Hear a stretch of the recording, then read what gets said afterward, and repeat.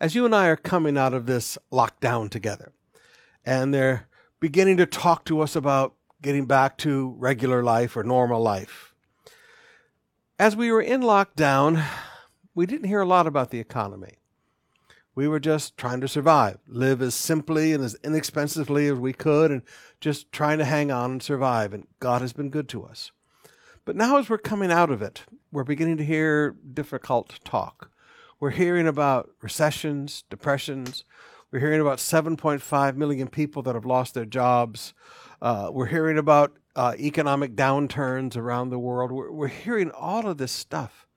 And please forgive me. After Ta'al and then lockdown, we don't want to hear about economic chaos. We've had enough for a while. And what I want to do today is just say, listen, it's going to be okay. Hold on to the promises of God. Look at the other folks in your family and say, it's going to be okay. It's going to be okay. Hold on to the promises of God.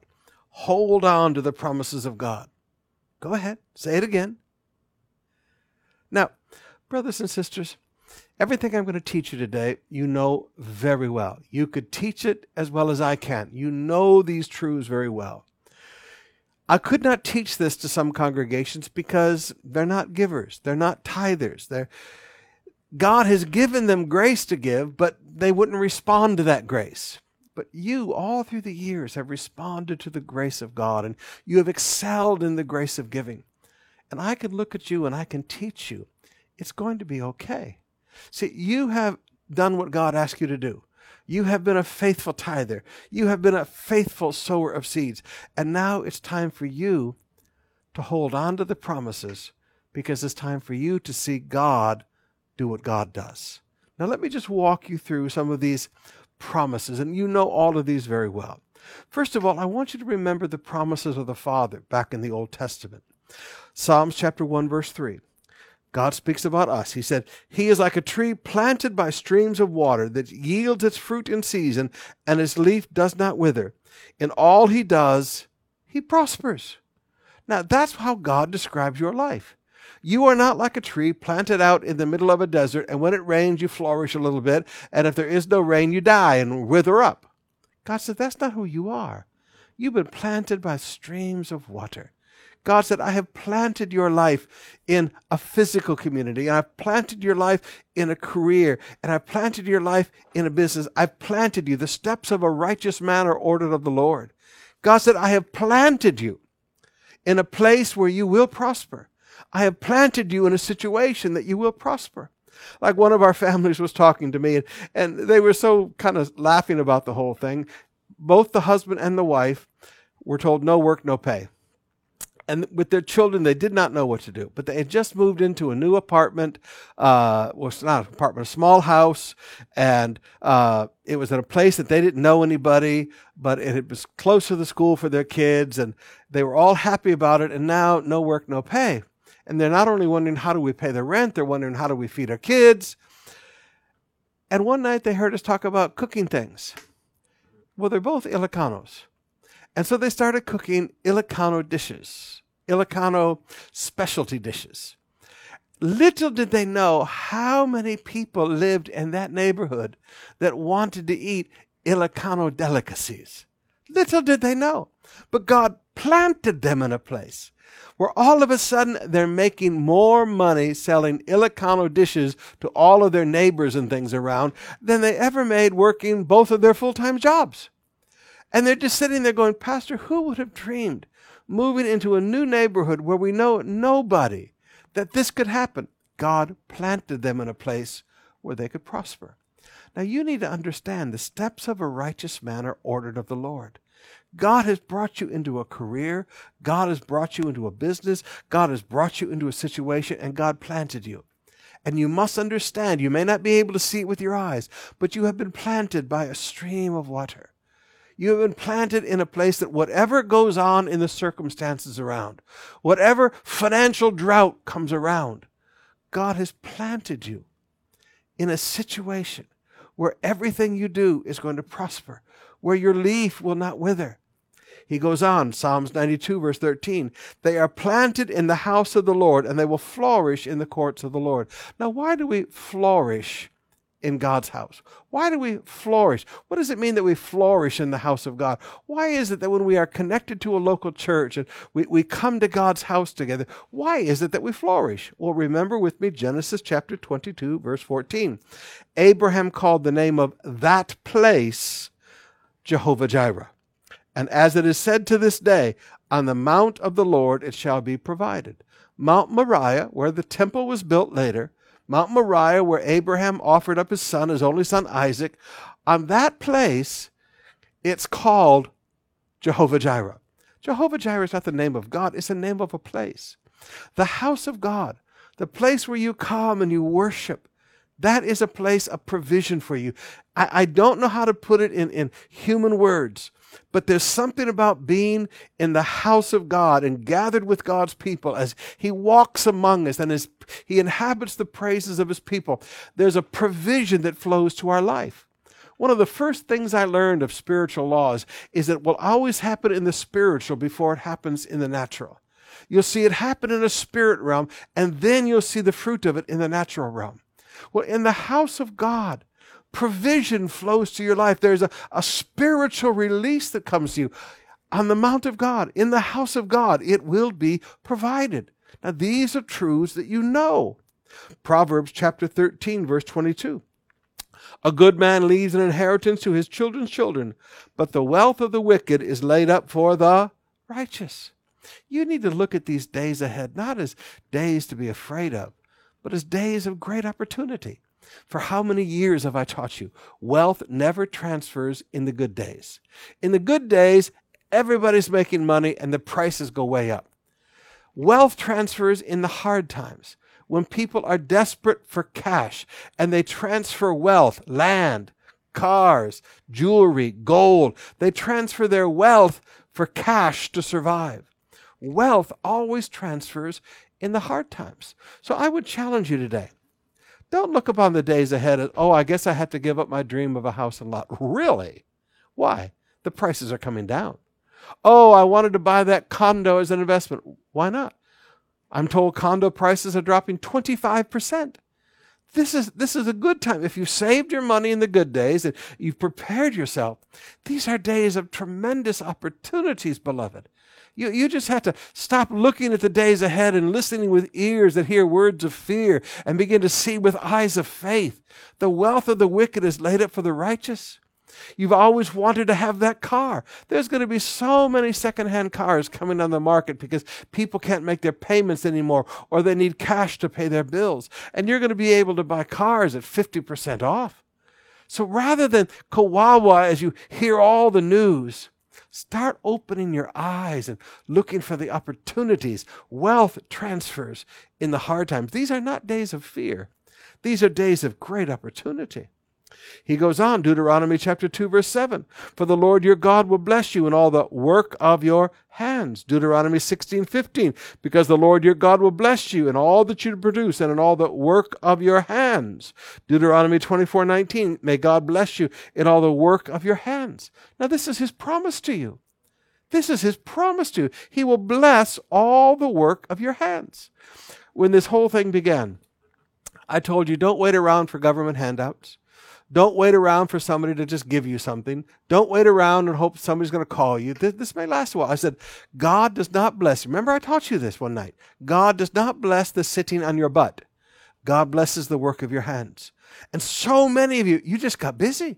You started making masks. You started selling food. You started selling things online. My goodness gracious, the entrepreneurial spirit that just flourished within you.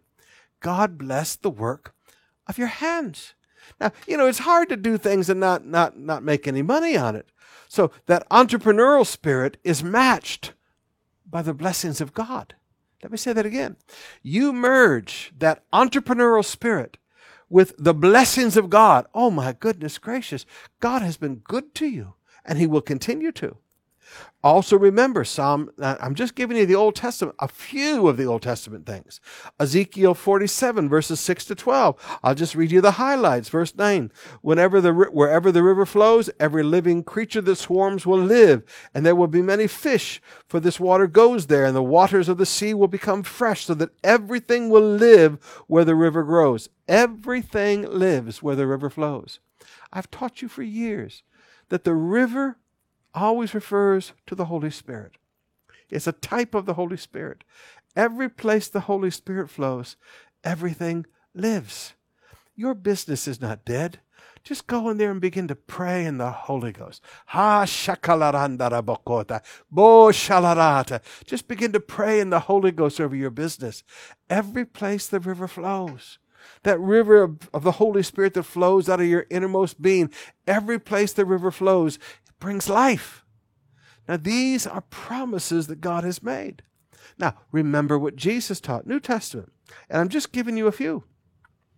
When it comes to helping the poor, verse 2 of Matthew 6, thus when you give to the needy, don't sound a trumpet before you, as the hypocrites do in the synagogues and the streets, that they may be praised by others. Truly I say that they have received their reward. But when you give to the needy, do not let your left hand know what your right hand is doing, so that your giving may be in secret. And your Father who sees what is given was done in secret will reward you, and I like one translation, will reward you openly. These are the days for God to reward you openly. Think of all the times that you have filled up daily manna bottles. Think of all the times that on your birthday, rather than have a birthday party for your friends and a blow up for your friends, you took that money and you bought food and you went down to Aroma and you blessed those kids. You gave them food to eat that they'd never tasted before. They knew how to eat bug pug, but you brought them real Kentucky Fried. They knew how to eat the scraps from Jollibee, but you brought them real Jollibee. They saw other people ice cream and they could only let the saliva flow as they saw ice cream. And you brought them ice cream. You brought them cake. You let them have birthdays with you. Think of all that you have done. How many times you've gotten up at 3 o'clock in the morning, gone down to help cook food. Think of all that you've done to help the poor. Now, it's time for God to honor His word and reward you openly. Did you hear that? You've done it in secret. God does it openly. Matthew 7, beginning with verse 11. If you then who are evil know how to give good gifts to your children, how much more will your Father who is in heaven give good things to those who ask Him? Jesus asks you the question. Will your heavenly Father give good gifts to you? Yes. Look at the other folks in the house and say, yes. Look at somebody else and say, yes. Your heavenly Father will give good gifts to you. He won't just give you rice and salt. He'll give good gifts to you. Now let me just elaborate on this for a minute. Paul writes in 1 Timothy chapter 6, verse 17, as for the rich in this present age, charge them not to be haughty or proud, nor to set their hopes on the uncertainty of riches. Now that's pretty clear. Okay, if you're prosperous, if you're wealthy, get rid of your pride. Number 2, don't put your hope in your money. Brothers and sisters, when I first came to the Philippines, the peso was what, 3-1, 6-1, something like that? Tomorrow, the peso could go to 100-1 or 1,000-1. And you've got 1,000,000 pesos in the bank right now. Well, when the peso goes to 1,000-1, you know what? You don't have much. You've got pocket change. Hey, Pastor, that's how quickly wealth can disappear. Don't put your hope in the wealth that you've stored up. Keep your hope in God. Why? Why do you put your hope in God? Who richly, not with an eyedropper, who richly provides us with everything to enjoy. Your heavenly Father, He said, listen, don't put your hope in your bank account. Don't put your hope in your assets. Put your hope in God, who richly provides us all things to enjoy. Now, let's talk about those words enjoy for a minute. Over the last months, 3 months now, over 3 months, we have lived, and you've heard me use the statement a lot, we have learned to live very inexpensively, and we have learned to live very simply. But you know what? You don't have to live like that forever. As we come out of this, God has given you some nice things. And you shouldn't be ashamed of the nice things God has given you. Now, you're going to identify with this. You know how you can always tell somebody who grew up without much? Somebody who grew up poor? They never used their good stuff. You show me someone who grew up without much, I will show you someone who, when they go home, they take off their nice clothes and they put on their house clothes. And they keep their nice clothes so they won't be ruined. People that grew up rich, they don't care about their clothes. They just go buy more. But people who grew up without much, we always, when we go home, we take off our nice clothes and we put them away so that they're not ruined. And we put on our old clothes to stay around the house in. True? Another thing, when we have something nice, we don't like to use it. We're all the same. I've got some really nice shirts. Really nice shirts from Australia. Bought them in this little town called Rockhampton. Some of them are gifts from my friend, Pastor Claude. They're these, it's hard to explain. You know, the funny colored fancy ones, the paisleys and things. And I like them. But you notice how rare I wear them? Because I'm trying to save them. We always want to save our nice things. Brother John gave me a solid gold watch one day about, 3 years ago? I've worn it, twice, 3 times? Why do we not use our nice things? We're always trying to save them. Now, please, let me just throw something at you for a minute. In the last few months, with all the talk of death and how quickly we've seen the world around us change, maybe we need to realize God didn't give us those nice things to look at. God gave us those nice things to enjoy. And maybe some of you need to lighten up a little bit and use your nice things while you're still young enough to enjoy them. I'll leave that one alone because some of us are getting a little bit older. But please understand the promise of God. He will give good gifts to you, good things to you. He'll richly provide for us all things to enjoy. Not to sit back and look at and go, oh, that's nice, but I don't want to mess it up, so I'm not going to touch it. All things to, I've got a nice Bible here. This is my favorite Bible. Okay, notice it's blue. Do you know I've only read it on rare occasions because it's so nice, smells so good. I leave it on my shelf and I pick up my old Bibles. We all need to recognize God gave us these nice things to enjoy. Now, Jesus also promised us what the Father is like. He says in Matthew chapter 6, verse 25, "Therefore I tell you, do not be anxious. Don't worry about your life, what you will eat or what you will drink, nor about your body, what you will put on. Is not life more than food and the body more than clothing?" Now he goes on, but for the sake of time, move down with me to verse 32. "For the Gentiles seek after these things, and your heavenly Father knows that you need them all." He said, your Father knows that you need clothes. Your Father knows that you need shoes. Your Father knows that you need food to eat. Your Father knows that you need a place to sleep and a home. He said, your Father knows that you need them all. Your Heavenly Father is not dialed out of your life. Your Heavenly Father is focused on your life. He knows your need. He said, but seek first the kingdom of God and His righteousness, and all these things will be added to you. Not might be added to you. Not, if you beg long enough. Will. Automatically. Will. These are things you don't need to worry about. Your clothes, your food, your home. You don't need to worry about these things. Your Father knows that you need them all. He said, you focus on the kingdom. And isn't that what you have been doing? My goodness, 10,000 people born again over the last few months by Zoom crusades. And you look at what you guys have done. You look at how you focused yourself on the ministry. Now, can you not stand back and see for just a moment that your Heavenly Father has seen that you have done that? You have sought first the kingdom of God and His righteousness. Now it's time for you to watch God do His part. Faithful is He who has promised. You need to step back and say, Father, I just trust in you. Faithful are you who have promised. And He will say, okay, all these things will be added to you. Not might be. They will be added to you. All right, take it another gear.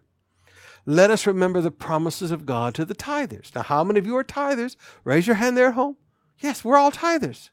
Remember the promises of God. Malachi chapter 3, beginning with verse 8. Will a man rob God? Yet you are robbing me. Now notice, this is right at the very end. These are some of God's last words to the people before he went silent. But you say, how have we robbed you? In tithe and contributions. You are cursed with a curse, for you are robbing me, the whole nation of you.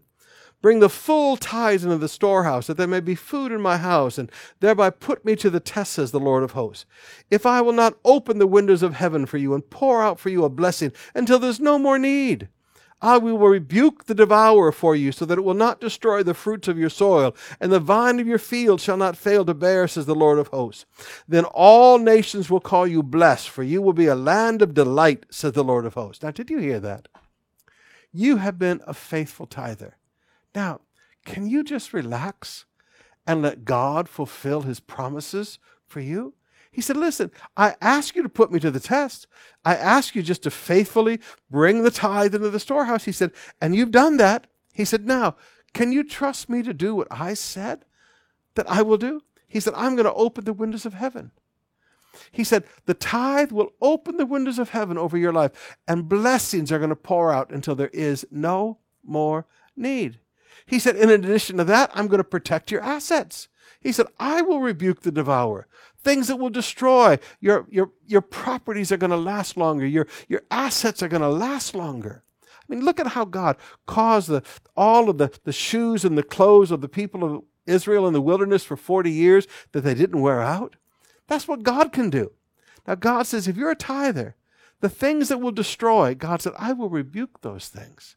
He said, you're not going to keep losing your assets. And he said, and your vine won't cast its fruit. There's not going to be shrinkage in your business. He said, you need to see these things. But he said, you know what? All nations, verse 12, will call you blessed. All your relatives are going to look at you and call you blessed. Everyone is going to look at you and go, what a delightful life you have, because you are a tither. Now, can you step back for just a moment and say, okay, God, I've done what you asked me to do. Now, faithful are you who have promised. And this is all I'm trying to communicate to you today. In every thought that I'm giving you, that you need to understand, these are not the times to be afraid. These are days to hold on to the promises. You have done what God has asked you to do. Now watch God step into your life. Watch God provide for your family. Watch God grow your business. Watch God give you that new house and lot. Watch what God does for your life. See, there are times, brothers and sisters, where you just have to learn it's time for a harvest. You have to understand it's harvest time. This is time for me to receive all that God has promised. This is time for me to stand back and watch the salvation of God for my family, to stand back and watch the salvation of God flowing to me. What about the promises to the sower? Psalms 18, verse 25. To the faithful, you show yourself faithful. I like that. To the faithful, you show yourself faithful. Now, have you been faithful to God? Yeah. All right, now watch God manifest his faithfulness, demonstrate his faithfulness in your life. You've got to see things are going to begin to happen around you that you're going to look at and go, my goodness, would you look at this? You just need to start keeping a list. Manifestations of God's faithfulness. Maybe in the back of your notebook, in the back of your journal, maybe open a new little journal. Manifestations of God's faithfulness. And just begin to list all the things that God is beginning to do for you. These are the days of receiving. These are not the days of fear. Look at what Jesus promised. Luke 6, verse 38. Give, and it will be given to you. Not it might be given to you. It will be given to you. Good measure, pressed down, shaken together, and running over, will be put into your lap. For with the measure you use, it will be measured back to you. He said, hey, you've been a sower. You've given generously. Now watch God. Watch God give it back to you. Good measure, pressed down, shaken together, and running over. Paul says it this way. 2 Corinthians chapter 9, verses 8 to 12. And God is able to make all grace abound to you, so that having all sufficiency in all things at all times. Did you hear that? You have all sufficiency in all things at all times. You live a prosperous life. you may abound in every good work. As it is written, he has distributed freely. He has given to the poor. His righteousness endures forever. Now he who supplies seed to the sower and bread for food will supply and multiply your seed for gold. He's going to give you seed to sow in these days and increase the harvest of your righteousness. You will be enriched in every way, not just spiritually, physically, materially. You will be enriched in every way. Why? To be generous in every way. You will be enriched in every way, to be generous in every way. God said, listen, I'm going to prosper you so that you can be generous. I'm going to prosper you so that you can help your relatives. I'm going to prosper you so that you can help your parents. I'm going to prosper you so that you can build the house of God. I'm going to prosper you so that you can feed the poor. I'm going to prosper you so that you can help that young businessman getting started. He said, I'm going to be generous to you. I'm going to enrich you in every way so that you can be generous in every way, which through us will produce thanksgiving to God. I like that. He said, you know what? I'm going to be generous with you so that you can be generous with others. And all that thanksgiving is going to flow to me. Oh, I like that. Let me give you one more verse. Proverbs 3, verse 9 and 10. Honor the Lord with your wealth, with the first fruits of all your produce.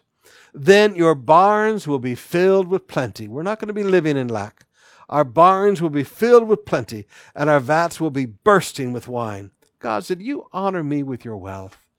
You sow the seed. You honor me with your wealth. Chapter 1 of Malachi. He said, listen, if I'm a father, where is the honor due me? And he's talking about these offerings. He said, when you honor me with the first fruits of your wealth, he said, your barns will be filled with plenty. Now, these are things that you have done. These are not things I'm asking you to do. I'm not asking you for an offering.